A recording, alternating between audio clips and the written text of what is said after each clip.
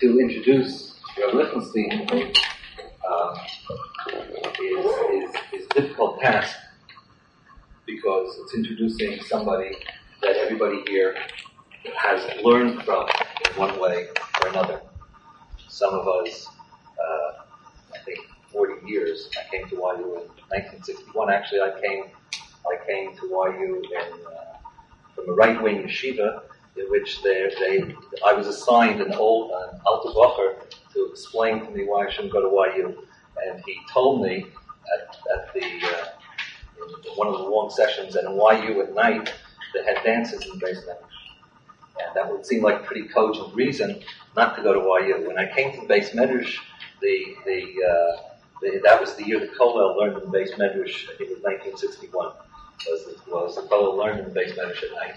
So Rav Aharon was the Rosh Kollel, and I don't believe that I ever saw any dances in the Beis Medrash at night. So it takes 40 years, the Gemara says, to understand your Rebbe. So I'm coming into 40 years. Just let me say that I didn't have a chance to prepare an introduction. As I mentioned to a few of you, we went through a surprise move today, and consequently, at around 7:15, we discovered that I couldn't find a suit to wear tonight. So I cobbled together whatever I could. But that also means that I didn't prepare. That's a problem. You don't prepare something, you can speak for a long time. But Rav Hutner said once, he was asked by a Talmud why this Talmud feels so moved by the Divrei Torah that Rav Hutner said on Purim, which were very short and unprepared, as opposed to Divrei Torah that Rav Hutner said that were prepared, long mamarim, connected to the Moedim. And Rav Hutner answered on Purim, there is no preparation. It's Dvarim hayotzim min halev, hayotzim me'aleim. Dvarim hayotzim me'aleim nichnasim el halev. So I would just like to say that we see this opportunity to speak with and to hear from Rav Lichtenstein about questions that might be of specific import to us as educators and as people involved in education, as in b'midat ma, an opportunity to exercise something in chinuch in terms of shimush talmidei chachamim. And although, of course, we've all learned Torah in one way or another directly from the Rebbe, but not all the time do we have the chance to learn other things and ask other kinds of questions. And the Gemara says, "Idola shimusha yoser nilimuda." So we are very appreciative to Rav Aharon for the Torah he has taught us and for the model he has set for us. And since the name of the organization is ATID, so for the future questions that he's going to answer for us tonight. Thank you. Thank you very much. Just a minor correction. I don't think it takes 40 years to understand what Rebbe said. One is 40 years old, because we don't start at birth. But I appreciate the remarks that you made. I'm not planning to say something in advance. I was just asked now. Since I was asked, I'll respond. I'll just say something about our situation here. I was invited, I was invited previously on another occasion, and I accepted the invitation, as you can see. But not with some degree of, let us say, discomfort. And let me explain why. Well, two related reasons. One was, I remember studying English literature, reading about Coleridge. In his earlier years, he wrote poetry, with literary criticism. Towards his latter years, he stopped writing and stopped doing whatever else he was doing. And he would sit in his apartment and lived in an area in London called Highgate. He came to be known as the Sage of Highgate. What was the Sage of Highgate about? He would stay home. People would come to him and ask him questions, and he would share his presumed wisdom with them. So it always struck me that there's certain pretensions to that. It also gave a sense of a person being old. And that would give a sense of my being older than I would like to be. That's one reservation. But in a more serious vein, coming up before Pesach. And Pesach, of course, asking questions is very much part of it. Kind of been showing. I come from a tradition that my own home was wholly traditional, that only the youngest child asked the questions, and the response came from the parents. But the Brisker tradition, based on a certain meaning of the Rambam, which is a bit questionable, in one parak, Rambam has one way, another parak another way. But one reading is that person asked, speaker see what it says, Mitzrayim, Manishtano, everyone asks, starting from youngest and work your way up. And of course, in the Gemara also, the failure remains, so then the person asks himself. Something which I think is very, very significant in that for our context here. The format of there's a Bein Shoel, and there's an Av who has all the answers.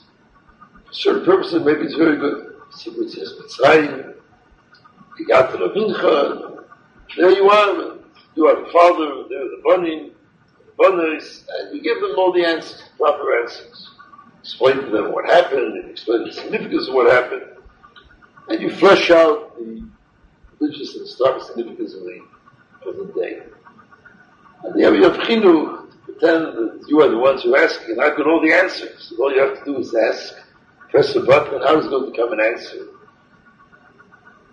It's both erroneous and might probably be very pretentious. The kind of questions which arise in the world of Chinuch are perennial questions. The answers are not perennial. The answers change, and part of the problem being in Chinuch, be able to adjust to some extent to new situations, which some people do very well, other people not so well. There are, of course, specific nuances, specific kinds of challenges which relate to a particular cultural situation. But the fundamental issues as to what goes into the process, trying one way or another to communicate, to inculcate a tradition, while building a person, kind of almost contradictions within that very process. On one hand, you want to make, and the next Shosh of the Choron, you're molding, so you have some malleable raw material. On the other hand, you try to take the raw material and to bring it to a point where it itself, he or she, himself or herself, think, create, ask. Then it's not just osus. So there's an asiyah of something which then is able to respond back. And that, of course, is a very central, very crucial challenge, particularly within a religious tradition. From a purely secular humanistic point of view, so all you want to do is to stimulate and to energize.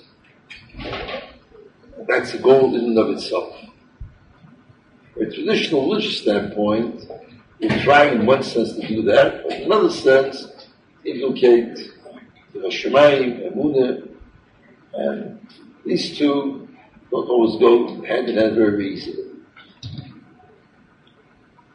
So, coming back to what I said earlier, I think that we see ourselves here sharing concerns, sharing questions, sharing problems.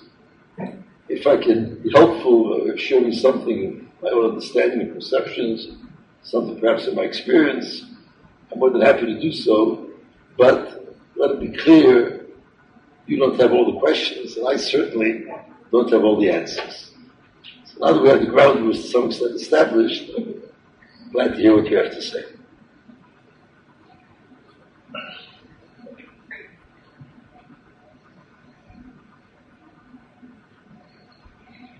Chacham, מה הוא שואל?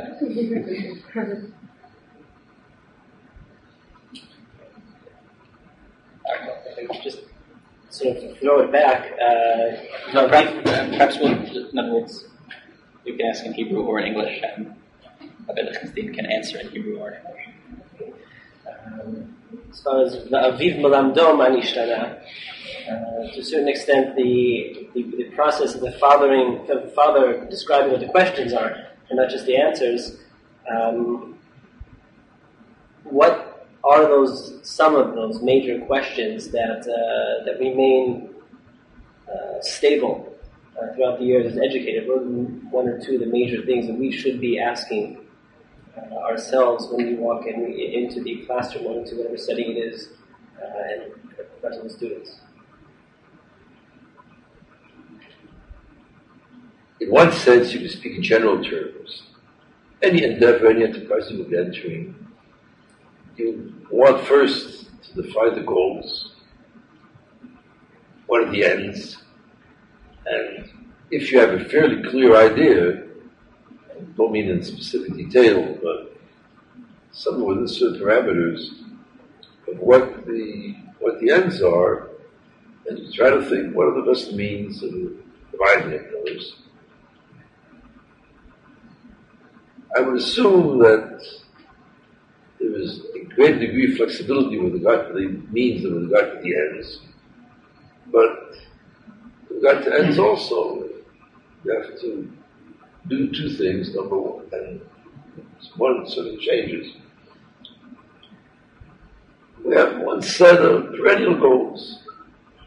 We want to inculcate either, whether we're dealing with universal educational goals, or with more specific religious goals, or with even more specific Jewish goals. To what extent you try to prove the person, to what extent you try to communicate knowledge, to develop skills.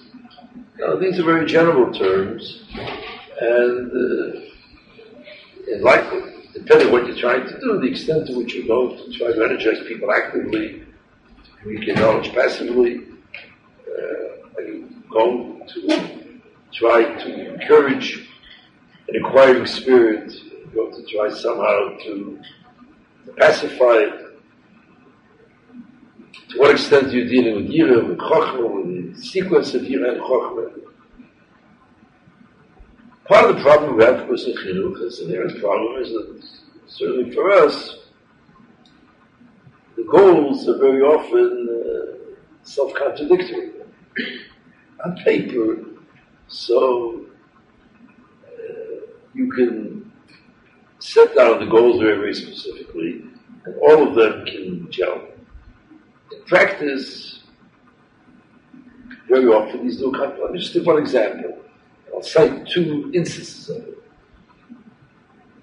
Someone told me recently, meeting of Mechanech Yeshivot there, quoted the session which I did not attend, that the Rosh Yeshiva of the Yeshiva, or a Rosh Yeshiva of the Yeshiva Tzeirim, in Ponevezh, apart from the Rosh Yeshiva, Steiner, I guess one of the others. So he said that, and this mind with regard to Israel, he said, Chazal speak of Shozev, small docho yemino koreves. He says, the kids that we get today can't do that. Only yemino koreves. You can't even have a small docho. Because you've got to win them over in effect. That, mind you, is the heart of the neighborhood. I was in the States recently, and someone who lives out of New York, in a community, called me that kept me on the phone for half hour, and he has a son, he thinks he's a talented boy, and the boy's not being challenged in school. One of the things he complained about, the Rabbeim were of very slow orientation. He said, the Rabbeim are only interested in one thing, getting the kid through high school, so go to Eretz Yisrael. And then Eretz Yisrael, maybe he'll learn a little bit. They don't assign any work at home. So the kid has homework in history, chemistry, in mathematics, everything there's homework. And only in Limudei Kodesh, all you have is this stroking in order to be sure that the kid is there. Now, I understand that. Because ultimately, if you've got a kid there, wherever you are in this community, you're in similar communities, and you realize the most important thing to you is, no matter how much you talk about learning and lumdus, at bottom you're fighting for the kids' Shmil Shabbos. Now here you have an inherent contradiction, because on the one hand, you want to inculcate ideas of Torah, knowledge of Torah particularly, you want to inculcate skills, the ability to learn Torah, about Gemara, Pasuk Chumash, and Amal Torah. On the other hand, you want to inculcate even more Avas Torah. Now, on paper, Avas Torah, Yedis Torah, you know, again, it's a Moshel Shabbat. Wonderful, there's someone to learn. You'll be so excited, it'll be a wonderful thing. But Lemaise, there are all kinds of educational techniques where you can come down very hard on a Talmud and get better results. On the other hand, what will his relationship be? I remember when I used to read it in the 60s, this Kyle was talking about. So that Vince Lombardi was the coach of the Green Bay Packers. And he drove the players, drove isn't the word, every ounce of it. And I used to read about it, and part of me was envious. I figured, boy, if I wrote these fellows the cradle like this, there was certain number of us, what do they do now? And part of me realized, I thought that kind of achzorius in me, and also realized that that's not really what I want. So that's one example of some contradictory goals. I think there are any number of other such sets, but you have to define the goals, and then once you define them, set out what the needs are. Now the goals obviously are different in varying communities. I said before, in this town that I was talking about, the Rabbeim are fighting for Shmira Shabbos. And that's something they put on the table, but that's really what the ball game is all about. In other communities, they're fighting against intermarriage. In some communities, you take all of that for granted, and then you want to make the kid, the boy or the girl, to someone's on the road to Columbus, the knowledge, etc. The blend between the mix between either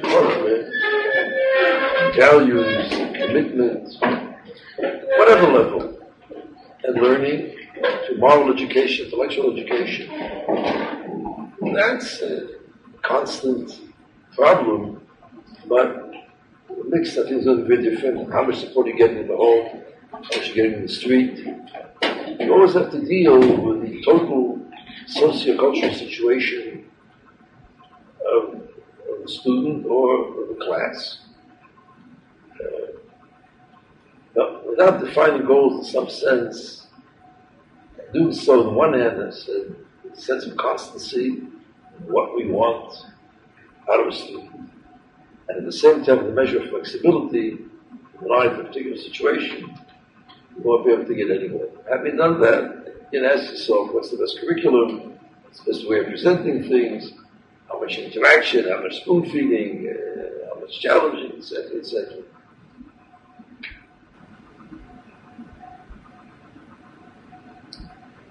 I asked the Rav to discuss the balance between, with regard to Midos education, the balance between teaching Midos as its own discipline or within Limudei Kodesh, and also the teacher as a role model.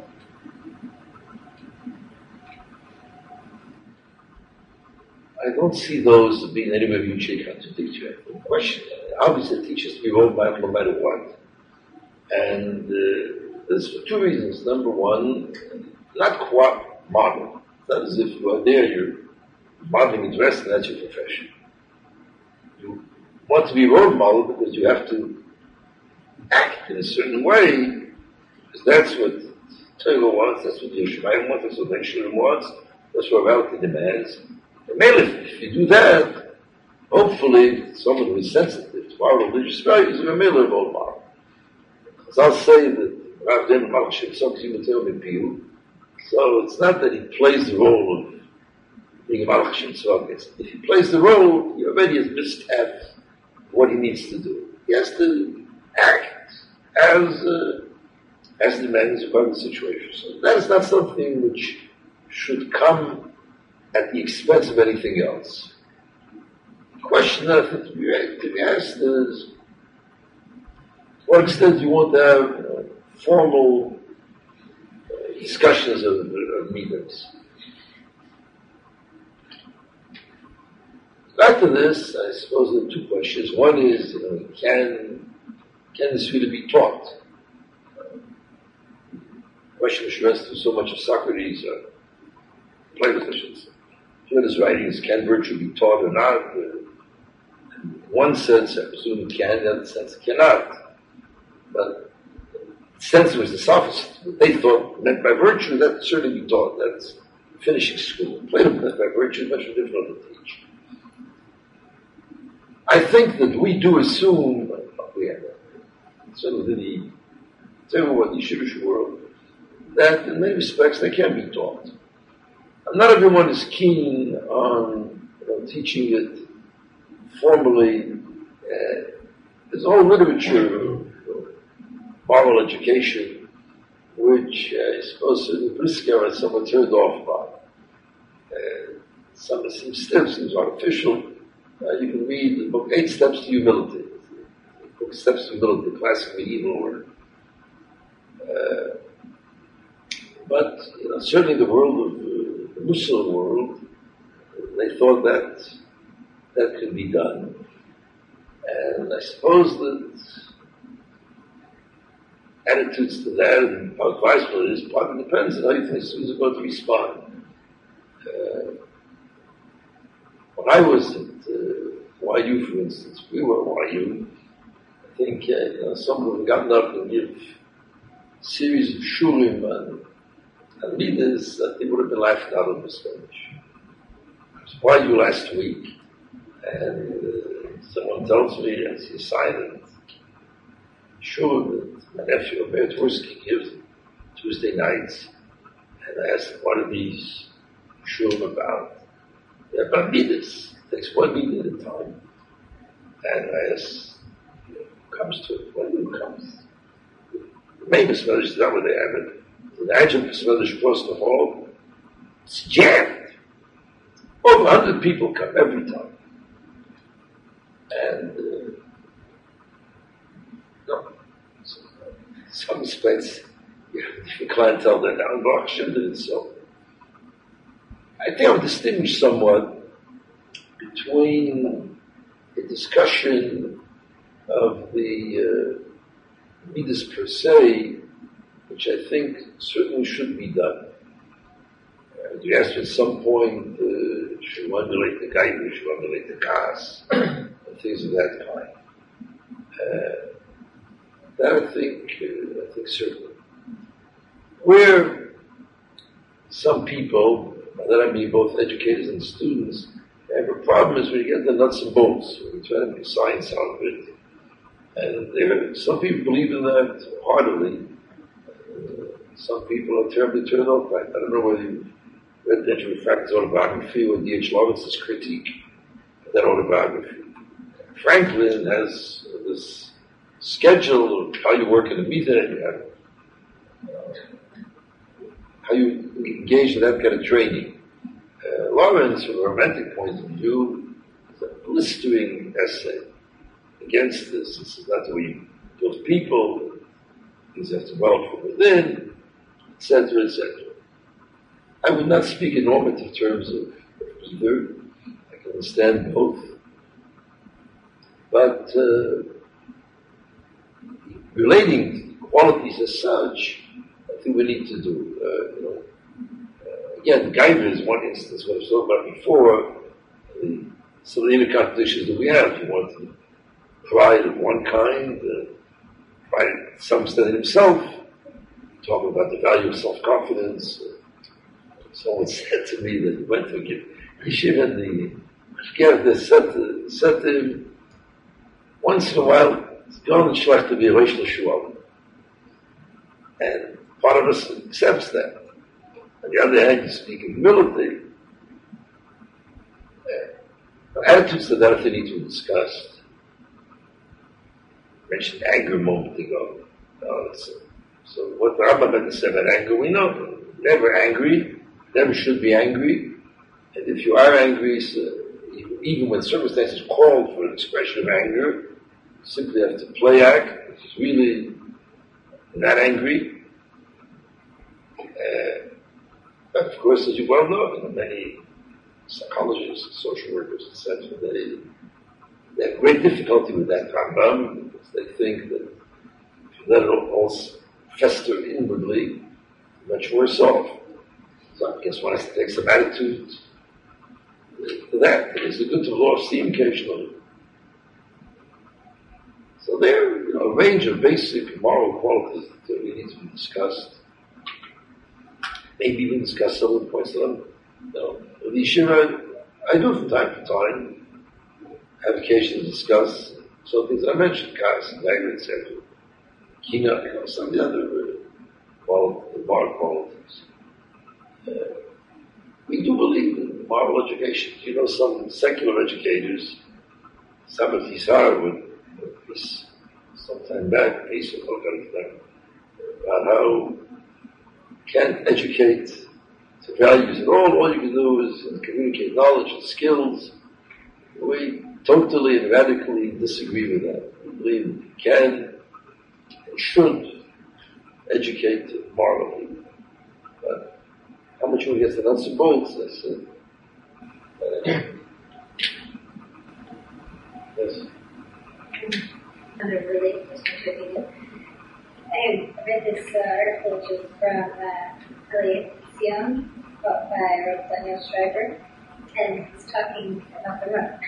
He says another issue that developed that bears mention is character development. Rav Aharon Lichtenstein, so once commented that if you were forced to choose between fostering learning or character development, you would rather know less Gemara.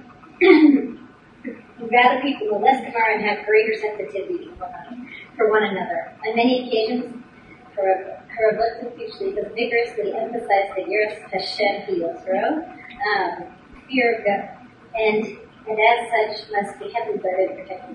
Must be what? What? Was the last part of the Yiras Hashem? And as such must be heavily guarded and protected as well as nurtured.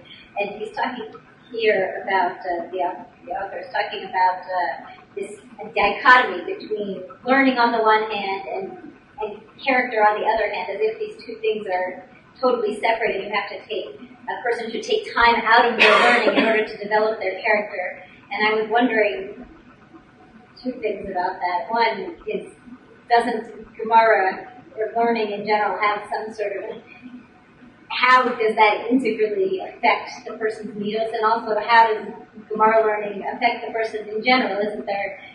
What are our goals of learning Gemara besides for collecting up knowledge? Are we trying to influence the person in general, and how are we trying to do that? How is that? What are the changes we're trying to influence, and how do we achieve those changes? I don't imagine, I would read this piece, I don't imagine that what he's suggesting is that there's an inherent dichotomy that you have to choose. Sometimes there are, speak of a dichotomy between two values, and present the need to choose between them. I don't think this is what the Neil has in mind. It certainly is not what I have in mind. And nonetheless, the statement which you quote is indeed a reflection of what I think. Well, it's not always a reflection of what people think that I think.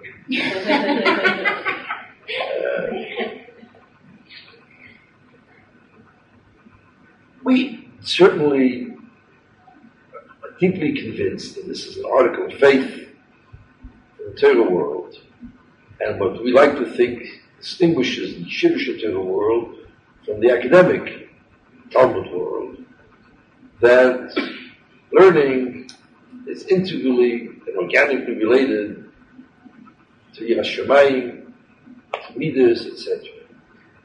And that ideally speaking, it should help mold character, it should help mold commitment, etc., etc. And our faith in Torah, in Talmud Torah, the race in the Torah is such that we think that the Torah enhances, ennobles, enriches, etc., etc. Torah is on one hand Machimas Pesi, but is Meshiras Nefesh. By that, of course, is meant not simply as refreshing for the soul in psychological terms, but that is, it enhances and ennobles the soul in the spiritual terms. And this is fundamental, and it's also, inasmuch as we are so very much concerned with values and molding personality, it's fundamental to the way we structure the learning program.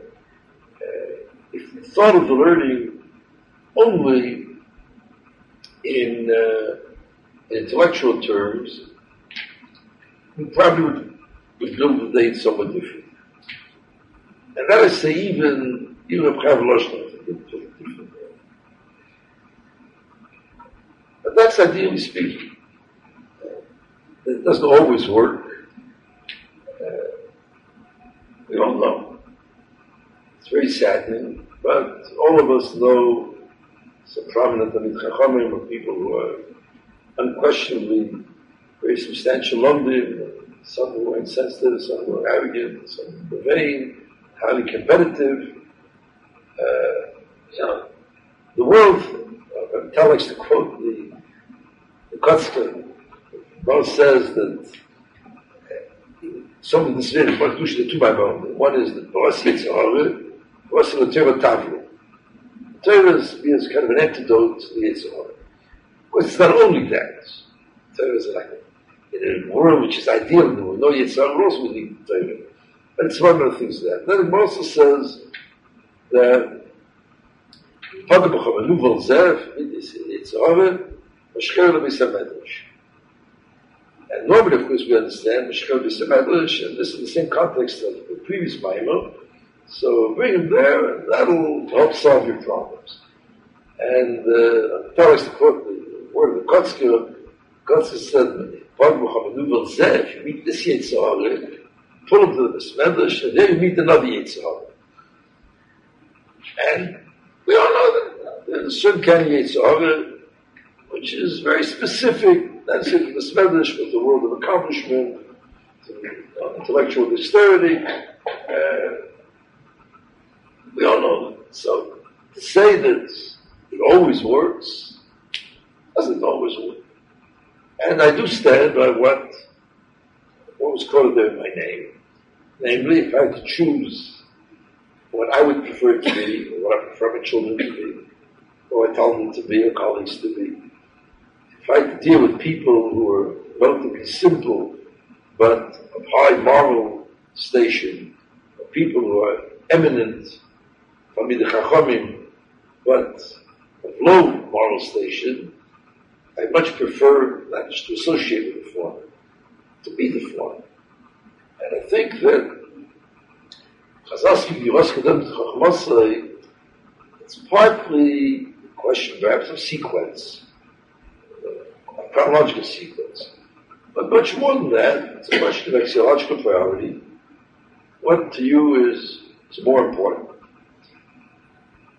Now, in practice, I hope we're not confronted with this, but to some extent maybe we are.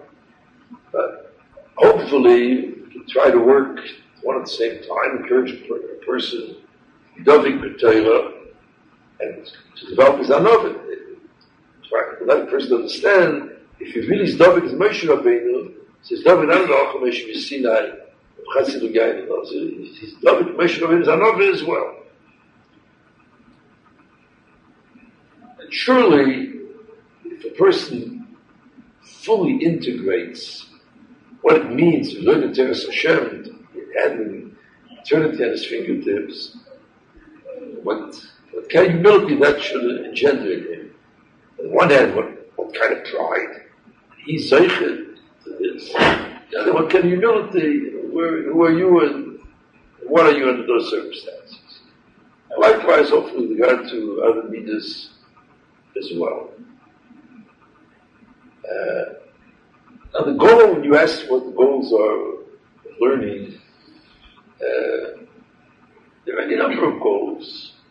In part, and the different outlooks from about this. I mentioned Rav Lichtenstein before.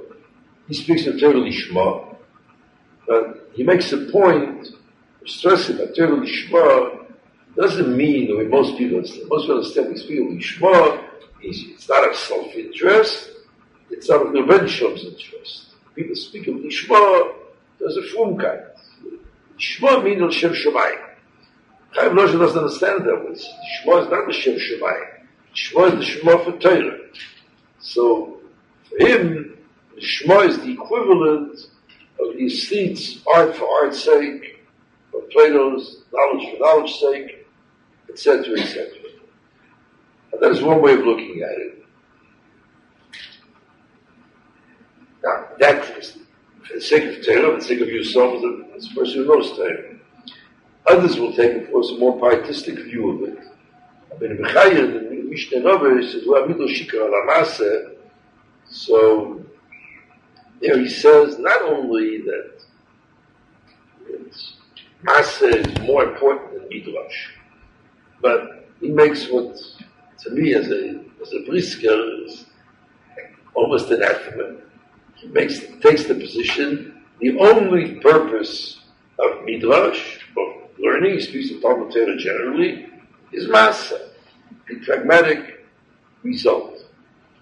Now this I say to Brisker, to Malashma, this is absolutely anathema, but I don't think one can deny that the Rosh Hashanah thought in these terms.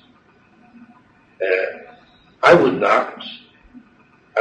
assume that purposes of learning are in part to generate commitment, in part to generate Avedis Hashem and Avos Hashem, Yiras Hashem, etc.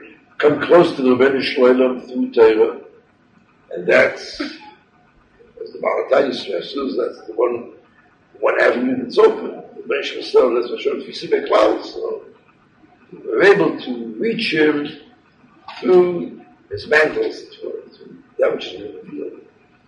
In part, it's to get practical knowledge.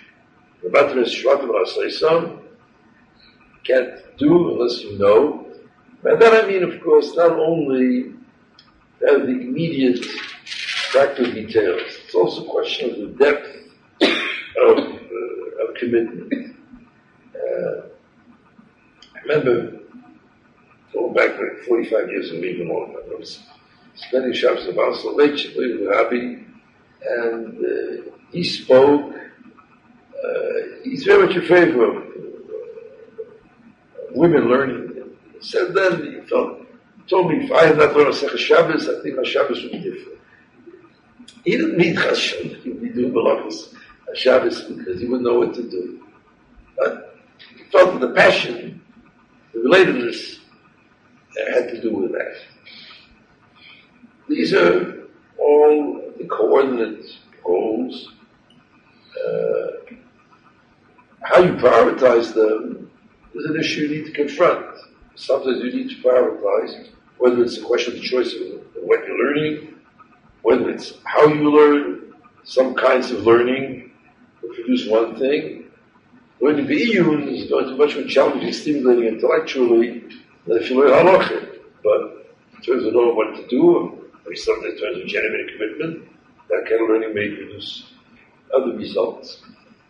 So I would very much want to steer clear of what I would going to be a false dichotomy between Talmud and Maaseh, Midrash and Maaseh, or between character development and learning.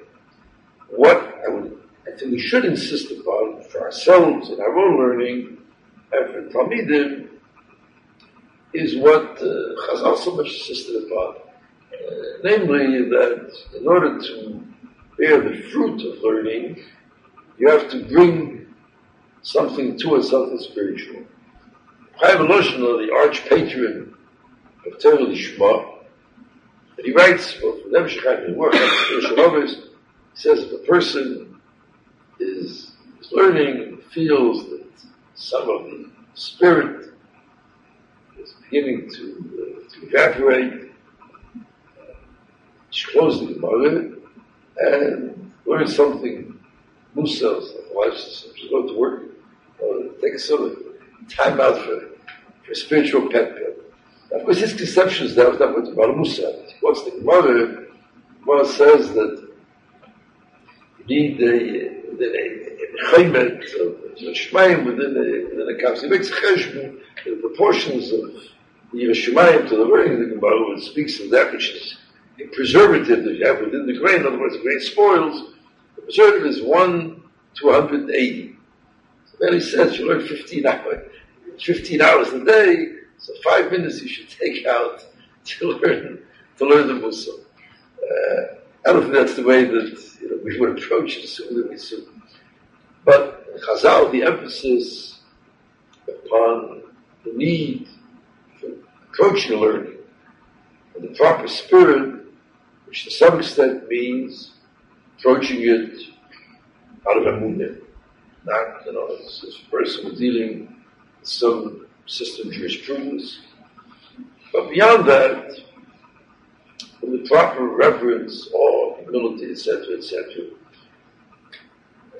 the proper moral self, that is critical. In a broader sense, this is a theme which runs through many educational philosophers. I mentioned Plato before. This is one of the linchpins of Plato and all Platonic tradition. You talk about real knowledge and not superficial information, but real insight. You've got to bring a moral self to that. And Suki Senyuma, by Faber, speaks in that vein, a whole series of my volume. It's an interesting, in Bechaya, La Torah, Pasuk, Leila Sater, Leila, Tatik Bechayim, Bechayim, Katov, Dorovet, Fatara, Bechata Bechayim. So, of course, we want to understand, Tatik Bechayim, Bechayim, Katov, that's to learn Torah. That's not to learn Torah, etc. So that's one of his interpretations. The other, he says, it all deals with Torah. There's Torah, which is a Chayim and a Tov, if it's properly approached, and there's Torah, which is a Movet Torah, if improperly approached. It refers to the Gemara and Yuma.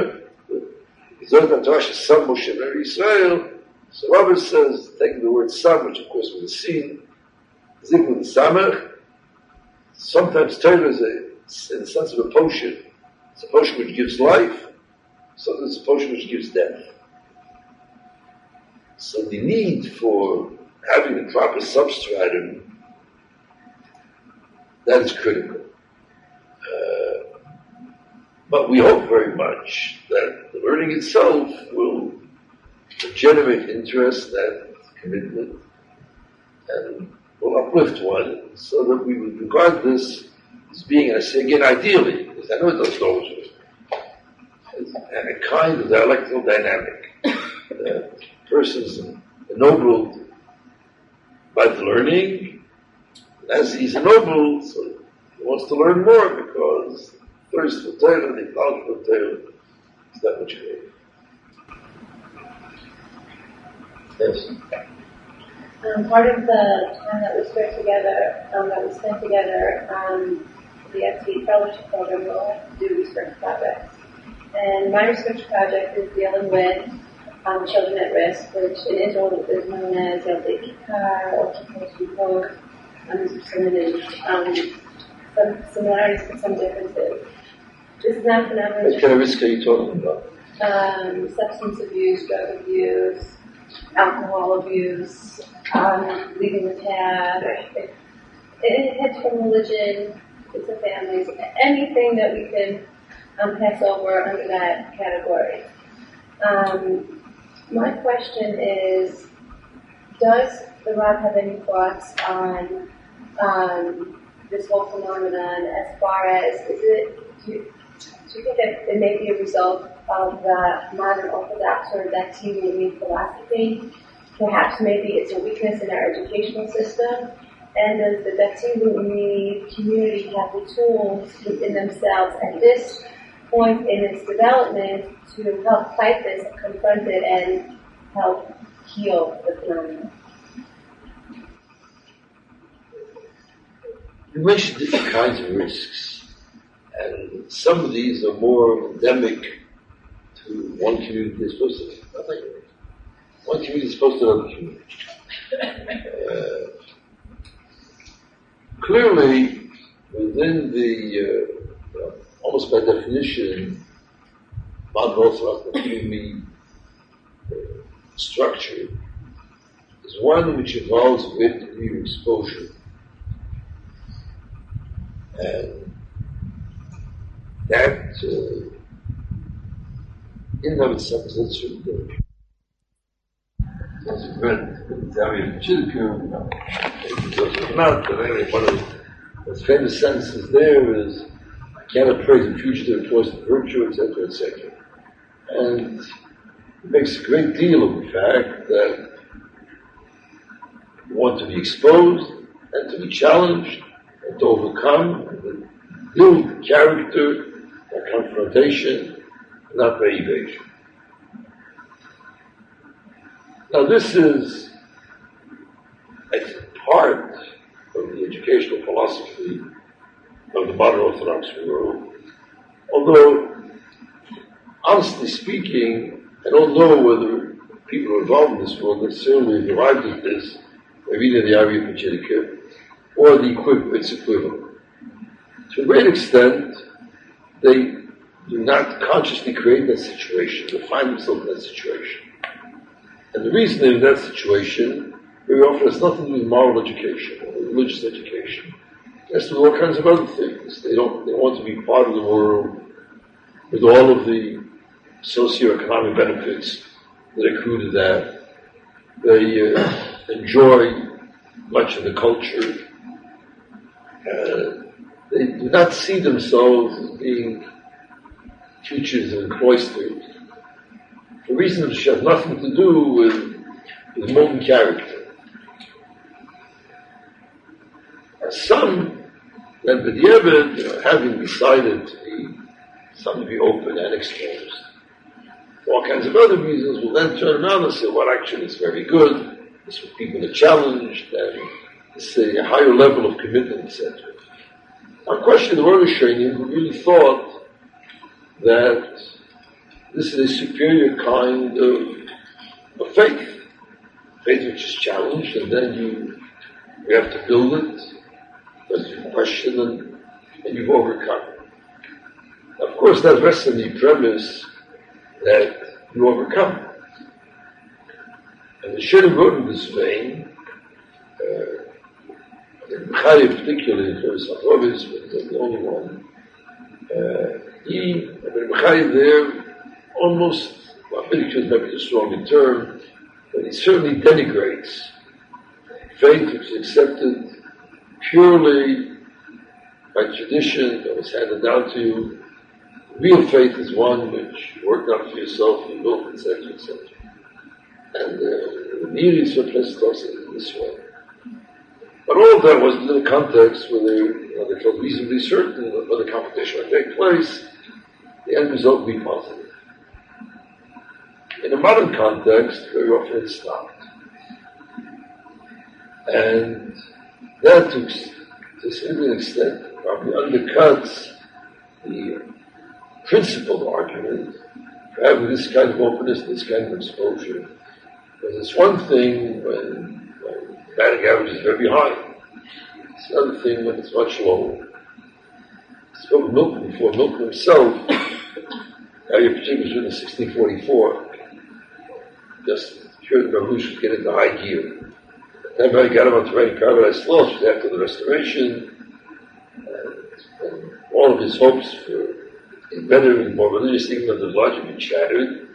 Paradise Lost, this argument is put in the mouth of Satan as he tries to tempt Eve, particularly. He tells her, this is what they want, you should be cloistered, you have to go out in front.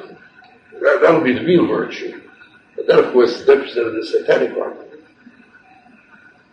And this is an issue which, I think if the modern Orthodox world freed itself from all its other baggage, only to deal with the educational issues as such, it probably would be less inclined to the degree of exposure that it now has than it presently is, when to a certain extent finds itself in the Evid, defending situations which exist for more material kind of reasons.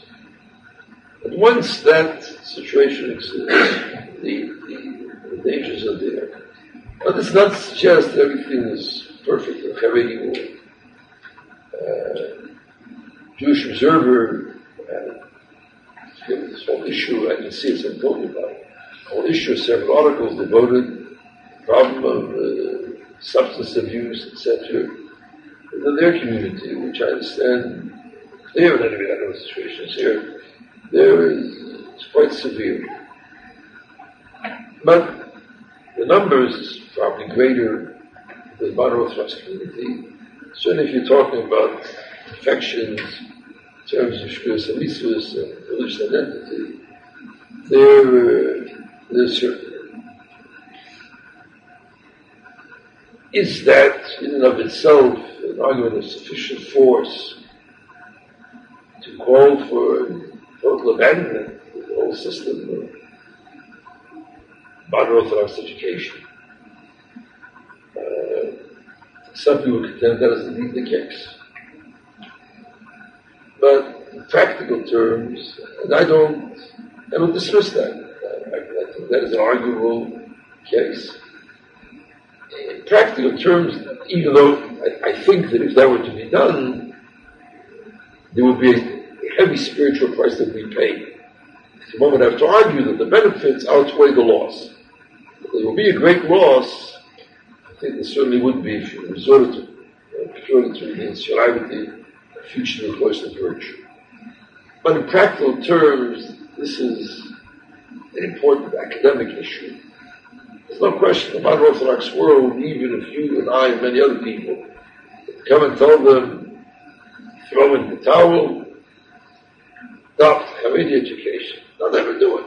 For all kinds of other reasons.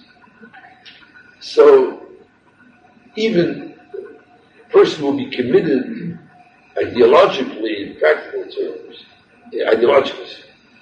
to abandoning modern Orthodox education setup. In practice, would find that it's there, you have to work with it and deal with it like the people who are there. How one copes with these problems, there are different kinds of problems that you have. Issues of skepticism are not the same as the issues of drugs. There's a common denominator that both involve the abandonment, presumably if you talk about kids who come from religious homes, the abandonment of the identity which parents are trying to instill in them, which schools try to instill in them, etc. Some element of rebelliousness. And rebelliousness may be very differently motivated. Some of it is based on intellectual grounds, some may be even based on moral grounds. And some of it is simply based on dissipation, and disintegration of moral personality. These have been dealt with in very different ways. To the extent that one can strengthen the bonds to the home, to the values of the home, marriage, the school, etc., that hopefully should be an antidote for everything. Because then you are dealing with the root rather than with the branches. And the root is the person, the boy, the girl, their identity, how they define themselves and with what, with whom they identify. If you get to that, then you don't need to deal separately with skepticism, with alcoholism, etc. Maybe questions which you need to discuss, but not really being challenged. You're dealing with a person and mold that person in a particular direction. That I think is the best way to try to handle it. Once you have to deal with the manifestations, the symptoms, rather than the core health of the person, you're already one or two strikes against. Yes? Ron mentioned studying literature. That you what? A lot of times in studying literature and literary criticism, and I wonder what from that world those ideas can be taken to reading Talmud. Also, the questions that literary criticism asks and the tools it gives us. Also, in reading Talmud, maybe we have to differentiate here how kind of a dam or maybe Talmud versus Talmud. There's not too much that I can tell you what you got from this, honestly.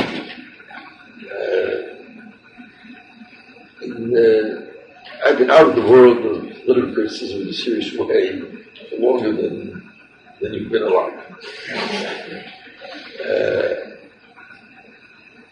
And in terms of my own training, there was little direct interaction with the level of convention. The word of halacha.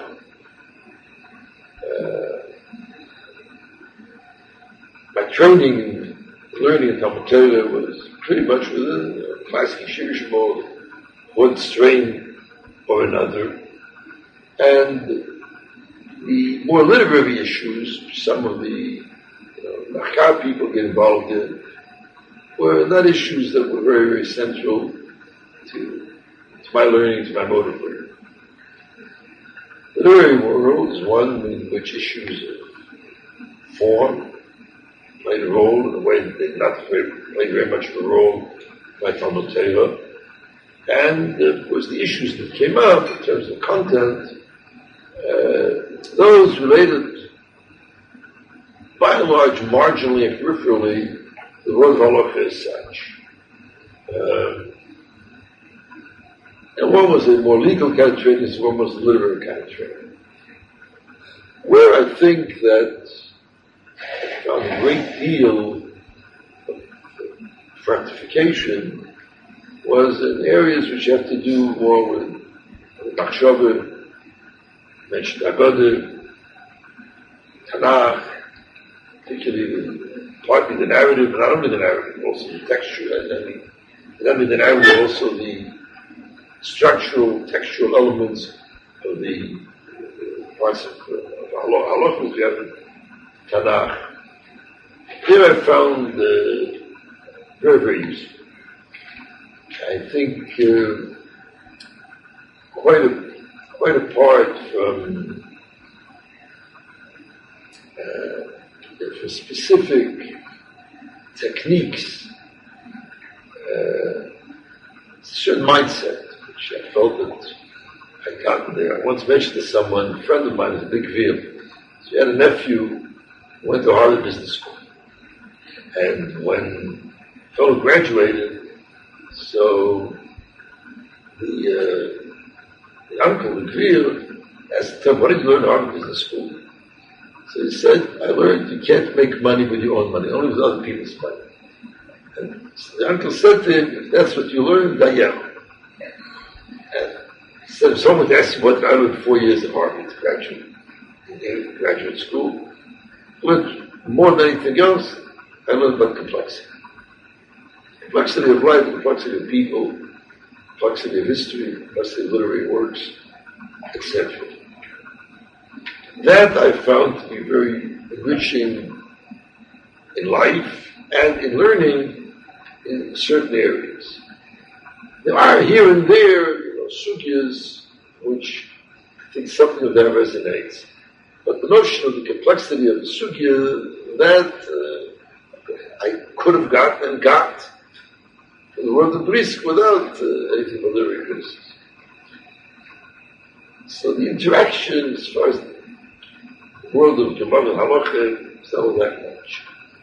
Now, where of course there are certain common elements, are in some issues which arise, but which not everyone sits for Smedlish finds self confronting. Issues of authorial intent, how do you deal with the material that you regard as somehow disembodied, related to very much involved with question of intention, what you all have to say, etc., etc. These issues cut across various disciplines. People involved in the world of law, jurisprudence, deal with this. People involved in the world of study criticism, deal with it. There sort of bears some relation to the world of halacha as well. What do you, if you're saying Shat Rambam, what is it that you are relating to? Some of these issues, when I was learning, I was somewhat familiar with out of the literary world. Some of these have been greatly sharpened in the postmodernist stuff, which I know relatively little. So I'm sure that there are people who both involved in learning and in the literary world who involved in cross-fertilization more than I have, if you deal with the world of halacha. I've come to view and continue to view the world of halacha more in terms of its own categories, its own terms, where obviously at some basic level, what the text says, you need to know. But I cannot tell you that all the things that I do felt needed to be done in the literary world, I find myself doing, dealing with it. אני רוצה לשאול,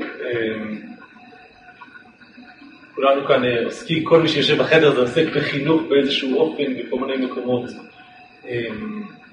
ואיפה הרב חושב שהיום הוא המקום לכוון בני נוער, אולי גם מבוגרים, המקום שבו צריך להשקיע את המאמצים מכל בחינה שהיא בעשייה כאן בישראל, אולי גם מחוץ לישראל.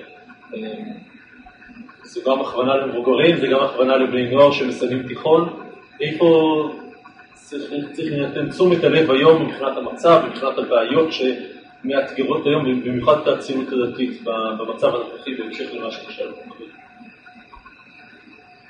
אתה מכיר אותי למה היום מאתמול. ואתה יודע שאני לא אתן לך תשובה אחת. המקום והידיעה, כי יש לנו מקום אחד. הייתה לנו מרובים צריכי המחר ודת המצאה. מצליחים מרובים. זה משימות, אותם מקומות שעליהם כדאי וצריך להפנות כוחות, מרץ, צעירים ומבוגרים כאחד. יש כמה חזיתות. בגדול, אני חושב שידוע לך שהאתגר שעומד לפני הדור הזה ספציפי, הוא משהו שונה למוכנים. היה זמן, לא בקום המדינה, טרום קום המדינה, שגרים המרכזיים כאן עם מסוג אחר, היו חקלאים וכלכליים, רצו לנסות לבנות יש מאין, לא כדי שכבר איזו כלכלה, עולם של קמח שיוכל להחזיק את עצמו. ואז היו אנשים שהיו להם אמביציות אינטלקטואליות בטופי שלך ושלי. ואנחנו יש ביצות. חותנתי על השלום ושני אחים שגדלו בווילנה, הלכו ללמוד בגרמניה, וציונים. הם לא הלכו ללמוד מה שהכי מרוויח, מה שהכי מעניין. שהיום הוא בדומו של צעירים, חושבים מה איזה סוג קריירה תהיה הכי מזהירה. שהלכו ארצה לשאול מה צריכים בארץ. וזה מה שלא למדו. אחד נעשה רופא, איזה רופא נייד באזור חיפה, הוא הולך על חמורו מכפר ומכפר, ואחד נעשה וטרינר, אחר כך כאן אחרת וכאן אחרת. היום בקושי תמצא אנשים שחושבים אנחנו כאלה. ומבחינה אובייקטיבית, זה באמת פחות דרוש. יש הרבה בעיות כלכליות, גם במדינה. בעיות הכלכליות הן יותר בעיות של חלוקה צודקת והוגנת מאשר גודל העוגה. אני רוצים להגיד גם כלב עוגה. אבל גודל העוגה, גם אם יהיה חולית כפי להביא איזשהו מיתון, אז מה יצאו אותו משהו אחורה לפני 5 שנים. בעיתונים שאומרים לך, זה חוזר מה שלפני שנתיים, או שוק הבעיות, מה שלפני שנתיים, או רמת חיים, אפשר לחשוב שלפני 3 שנים, כולנו היינו רעבים ללכת. מה יש? ובכן נעזור, אנחנו נתעסק, אם כי בעיית חלוקת העוגה ודאי בעיה מאוד בוקרת. אבל מה שאנחנו צריכים ראש ראשונה זה פן הרוחני. אז אני אומר מכמה בחינות. כמובן, מבחינה דתית מובהקת, בסופו של דבר זה העיקר, כך נוצרת, זה המטרה הזאת. אם המשנה אומרת שמי קמח יותר יותר קמח, כמובן אין הכוונה שניהם מאותה רמה. אחד מהמחזות של מולייר, יש מי שאומר שאדם צריך לאכול כדי לחיות או לחיות כדי לאכול. זה א' בייס, זה מבחינת דתית. אבל גם מעבר לזה, אנחנו רוצים שאנשים ימצאו תוכן בחיים, תוכן מוכנים, תוכן מוסרי. בשורה התחתונה, איכות החיים המוכנית הזאת, גם הערובה הקריטית, והנחוצה ביותר, גם בקיומנו, בכושר שלנו לשרוד, גם מבחינה לאומית. זה לא כדי למנוע ירידה.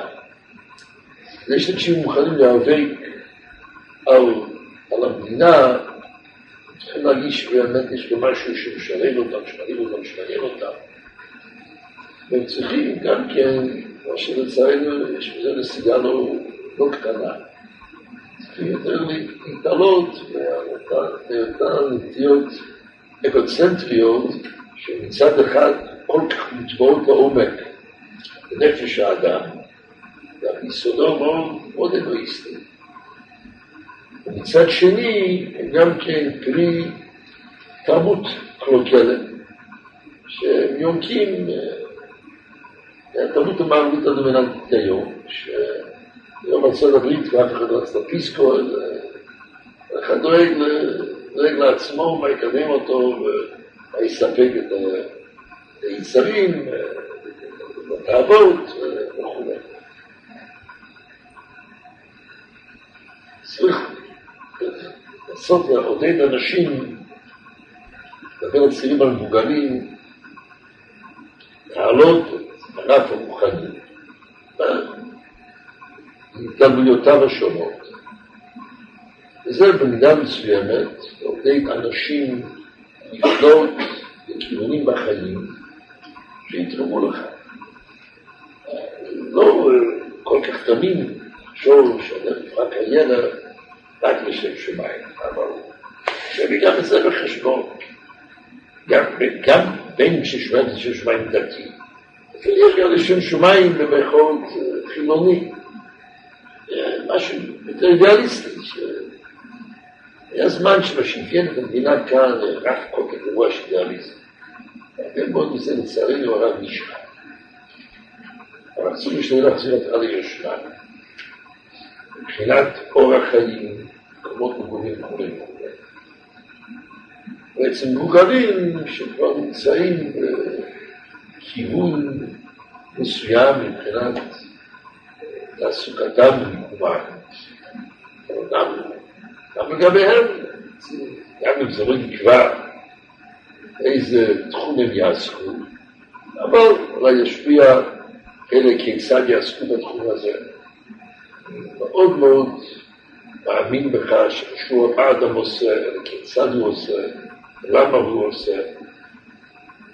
שלי גם כן מתחיל מידת מעורבות בסביבתם, בדאגה לסביבה, במקום הדאגה האובססיבית לא פעם לעצמה. הדברים שאני מדבר עליהם, יכול להיות שמי שיחשוב איך שיהיה איזה מחיר חברתי-כלכלי. יכול להיות. אבל אני די משוכנע ששאלת כמה אתה עושה את הקמח וכמה בתורה, זה בכלל הפונקציה איך אתה נמצא. אדם שרעב ללחם, לא יכול לבוא להטיף לו אותו, תעזוב את הכל, תשב ותלמד, זה את הלחם. אדם שנמצא ברמה כלכלית סבירה. אתה יכול לבוא ולומר, תשמע, פלוס מינוס, צריכים, יש לך, לא גוזלים עליך שיהיה חיים, שפת המלך תוקעי, אבל לשמור רמת חיים סבירה וכעת, לעשות יותר באיכות חיים רוחנית. המדינה כיום היא מצב, אמרתי לפני כן, לא צריכה לדאוג לפת המלח, למים בצורה, לא לשמור על הארץ, פלוס מינוס, צריכים להיות בידוד בשוויץ, מדינת שוויצריה בארצות הברית. יש שם באמצע גם כן בסדר. ומילא שגם, לדעתי החובה, גם היכולת להתעסק יותר דברים שהם איכות חיים, גם רוחנית, גם על חשבון, קצת קמח, זה כיוון שאני כמובן לא די אותו, אבל לא כך כאן.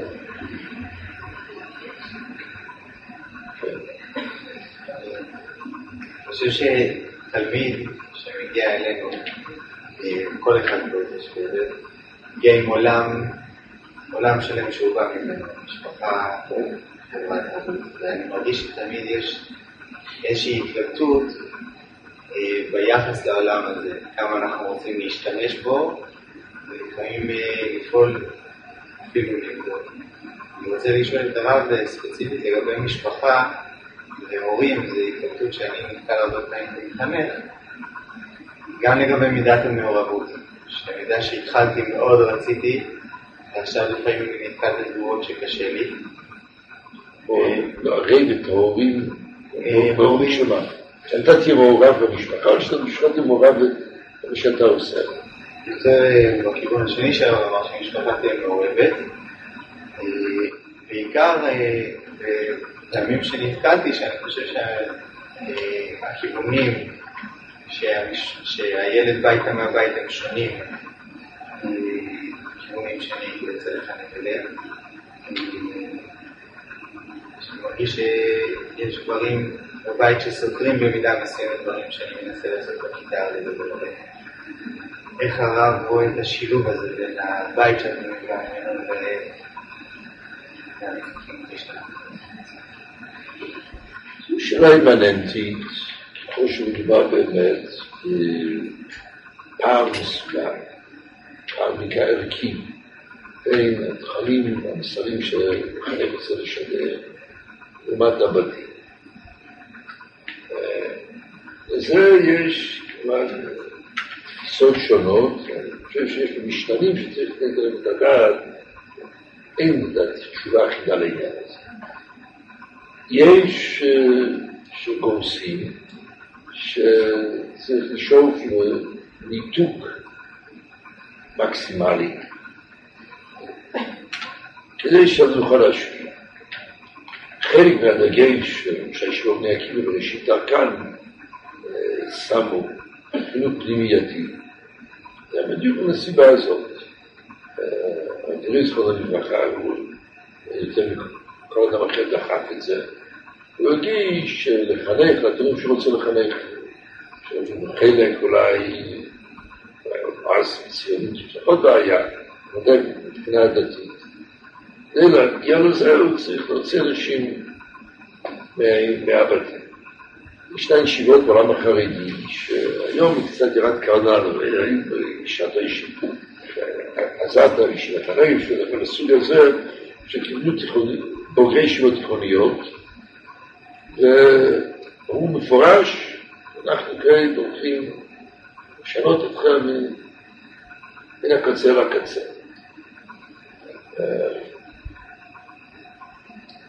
אני יכול להבין את זה.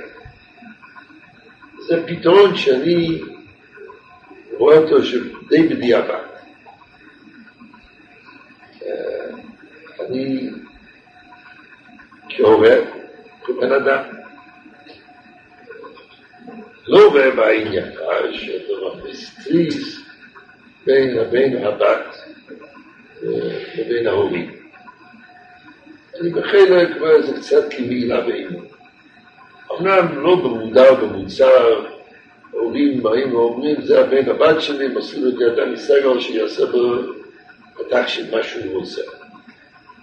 אבל הם שולחים להביא את זה בעל כוחם. גם מסוים, יש מקומות שבית ספר כן בוחרים. שולח ילד עם informal או בויל, בחר אותם במקום אחר. ואם כן, גם שהם רואים אותך קצת לא קופרנטיס, הפקידו לידך את הרעיד את הבא. אם לא הפקידו אותם, יש לתמריד אותם.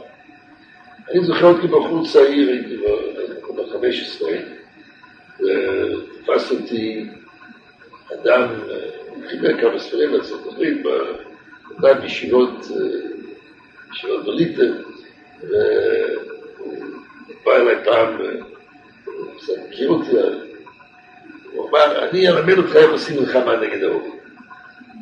אנחנו לא פחות ולא יותר. אני יכול להבין מי שחושב ככה, אבל זה מקומם אותי. אני חושב שהיא ריאלית, צריך לשאול מצב שאפשר לעבוד יחד עם ההורים.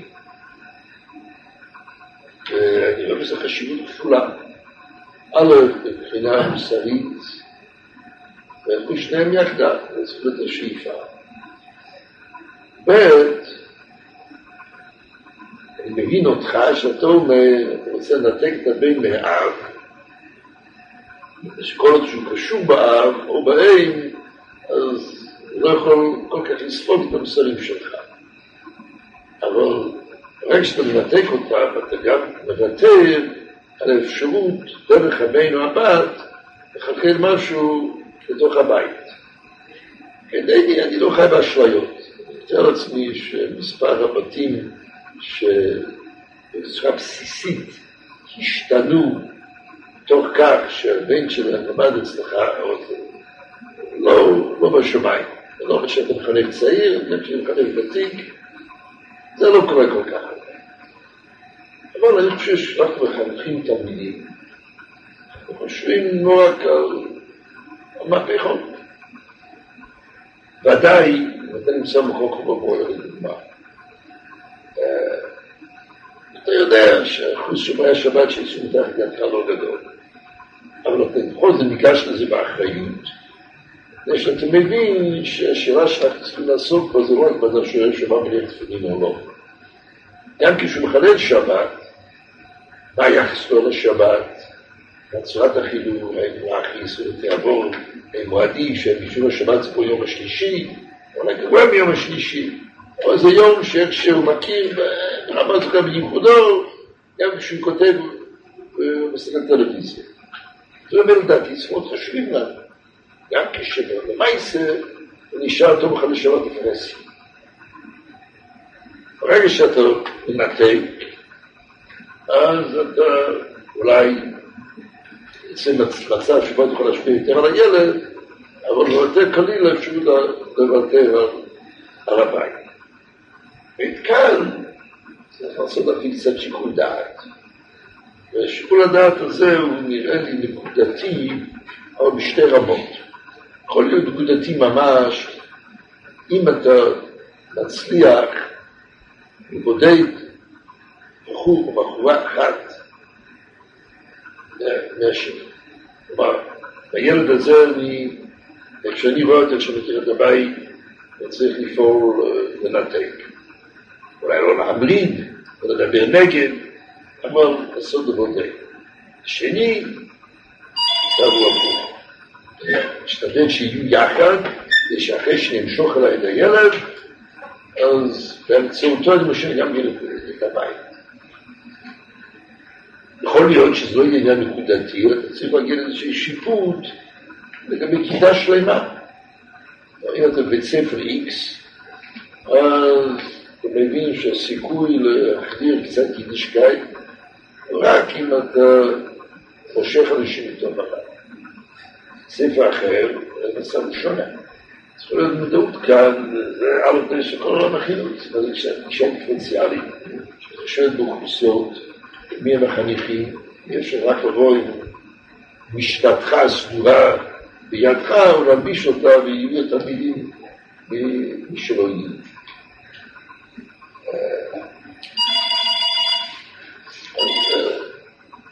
אני מאוד מאוד לא מרוצה מגישות שעקרונית ריש גלי ממרידים נגד ההורים. יש דברים שצריכו לבוא ולעשות, להוציא אנשים מתוך אותו החי, ובלי לקומם נגדו. וזה לא רק במקום שאתה נמצא בו, מה שאני נמצא בו. נגיד תלמידים לישיבה, אז הם מגיעים, הם עצמם דתיים, שומרי מצווה, והיו אלמלא רצו ללמוד תורה במידה לא מגיעים בכלל, יש אופציות אחרות. אבל רבים מהם באים מבתים ומסביבה, ולגבי רבים זה גם כן המטען הרוחני של כמו הם באים. שמירת המצוות רדודה. רדודה הכוונה היא גם מבחינת המוטיבציה ואיזשהו אילת דתי. גם מבחינת מידת הדקדוק והזהירות. עכשיו לפני כן בקשר לעולם הספרות, יש מסע שמאוד תפסה אותי של מכיר ספרות אנגלית בשם עיון, ראשית המאה ה-20. הוא כותב שם השוואה בין שירה לבין פרוזה, ובמיוחד שהוא תפס עניין השירה. אז הוא כותב נגד השירה הרומנטית, ששם ישראל איזה מסך עשן הרפל כזה, של שטף של רגש של מלך. זה לא יודע כנות לו. יש אנשים שבעלי מלאכה, יש בה מלאכה שעושה לך רהיט, והקצוות זה פלוס מינוס. יש כזה שחותך לזה במדויק. הוא אומר שירה צריכה את הכנות הזאת. אני חושב לא פעם על הקטע הזה, שמירת המצוות, יש פלוס מינוס. יש בדקדוק ובדייקנות. ולא בכדי מדברים על שמדקדק במצוות. זה לגבי הוא של תלמידים שמגיעים חסר. ומשתדלים לחנך לזה, כל מיני דרכים. אבל אני יודע שלא פעם זה יכול ליצור בעיות. ואני מנסה להעלות את הרף שלהם, מקווה שיכולו לנו גם את הרף בבית. כשמתעוררות בעיות, הם שואלים, זה בבית כן, נגיד ככה, נגיד אחרת, לא בשאלות של קרבות חלילה, אבל בדברים שהם גבוליים, הם לפעמים בוחרים בשבת,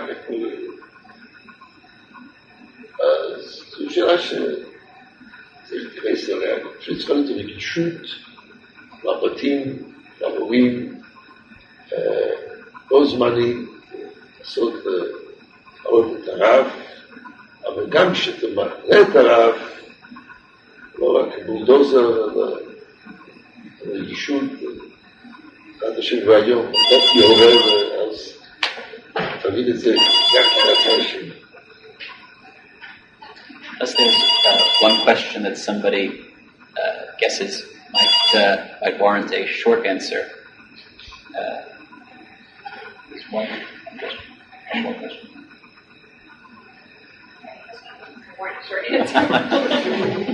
Okay, last question. In some of our recent activities, Sarah, recent what? The seminars. We've been discussing the positive potential that historical study has in terms of self-perception, in terms of growing self-perception and national history, etc. I was wondering if Rav could address some of the challenges or dangers that historical scholarship poses to the world of Talmud Torah, which might argue against any sort of attempted integration of historical methodology or scholarship as Talmud Torah.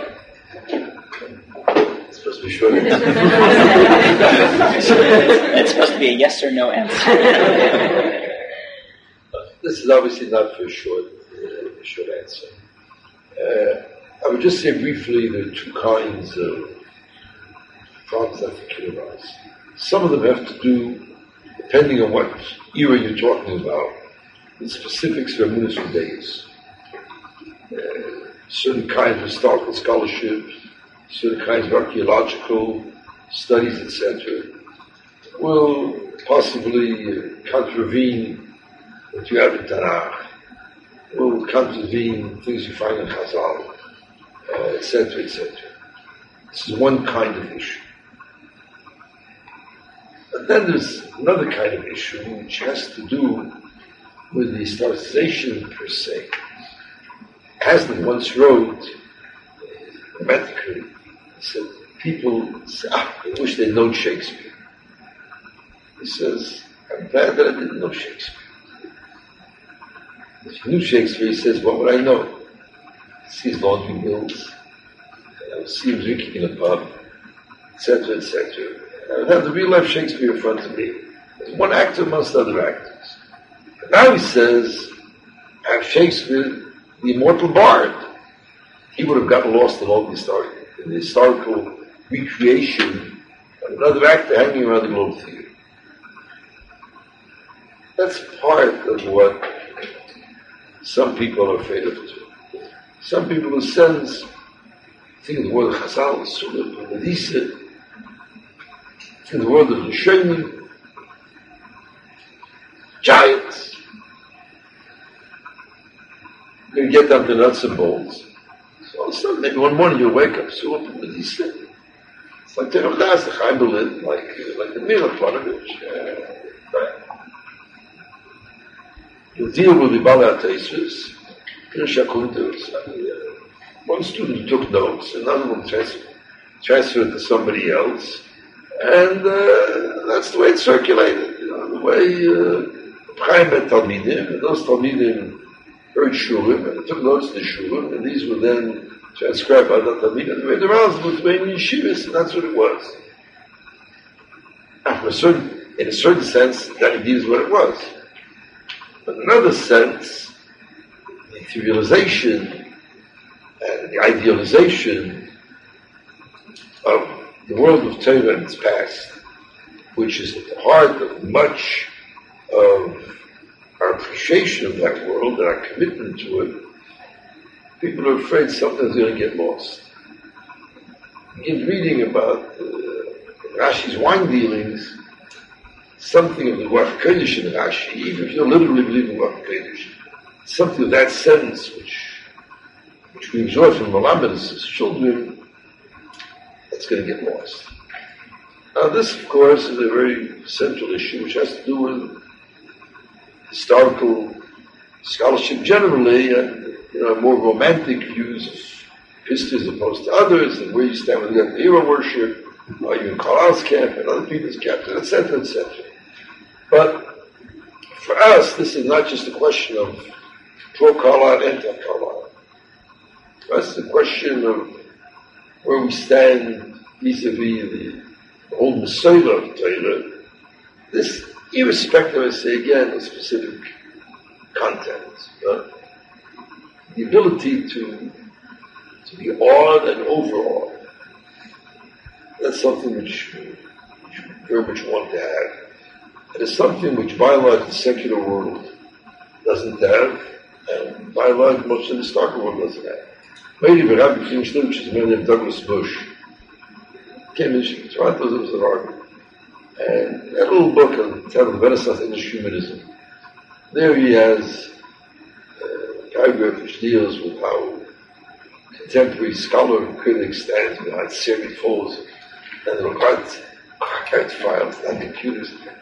And he says and to that he opposes Erasmus standing before the portrait of Socrates, and standing there he says, Sancta Socrates ora pro nobis. Saint Socrates, pray for us. And Bush asked, where is there a modern historical critic who has such Socrates to lead? He can ask to pray. And there's some concern that this historical scholarship might have that effect. I don't say it's circulation, it must have that.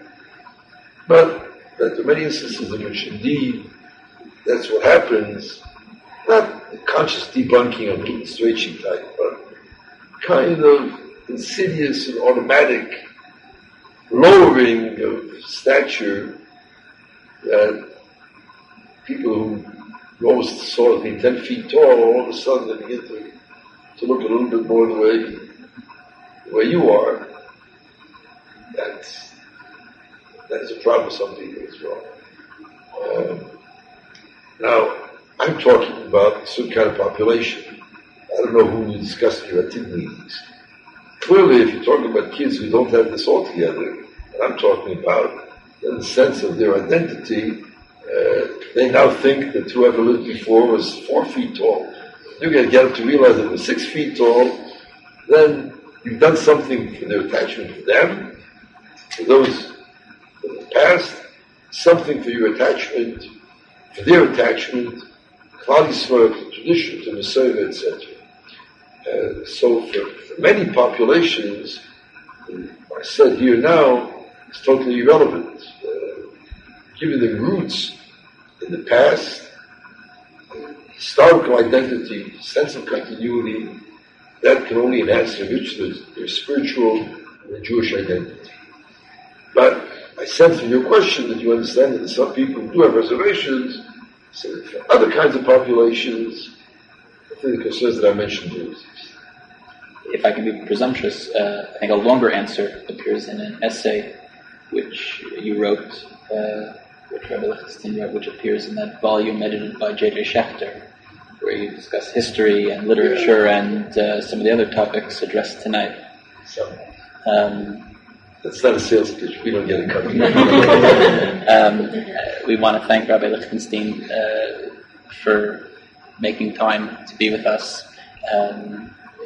Rabbi Lichtenstein began by saying that we don't have all of the questions, and he put forth that he doesn't have all of the answers. But I know that one of Rabbi Bravender's goals, we talked earlier about explicit with your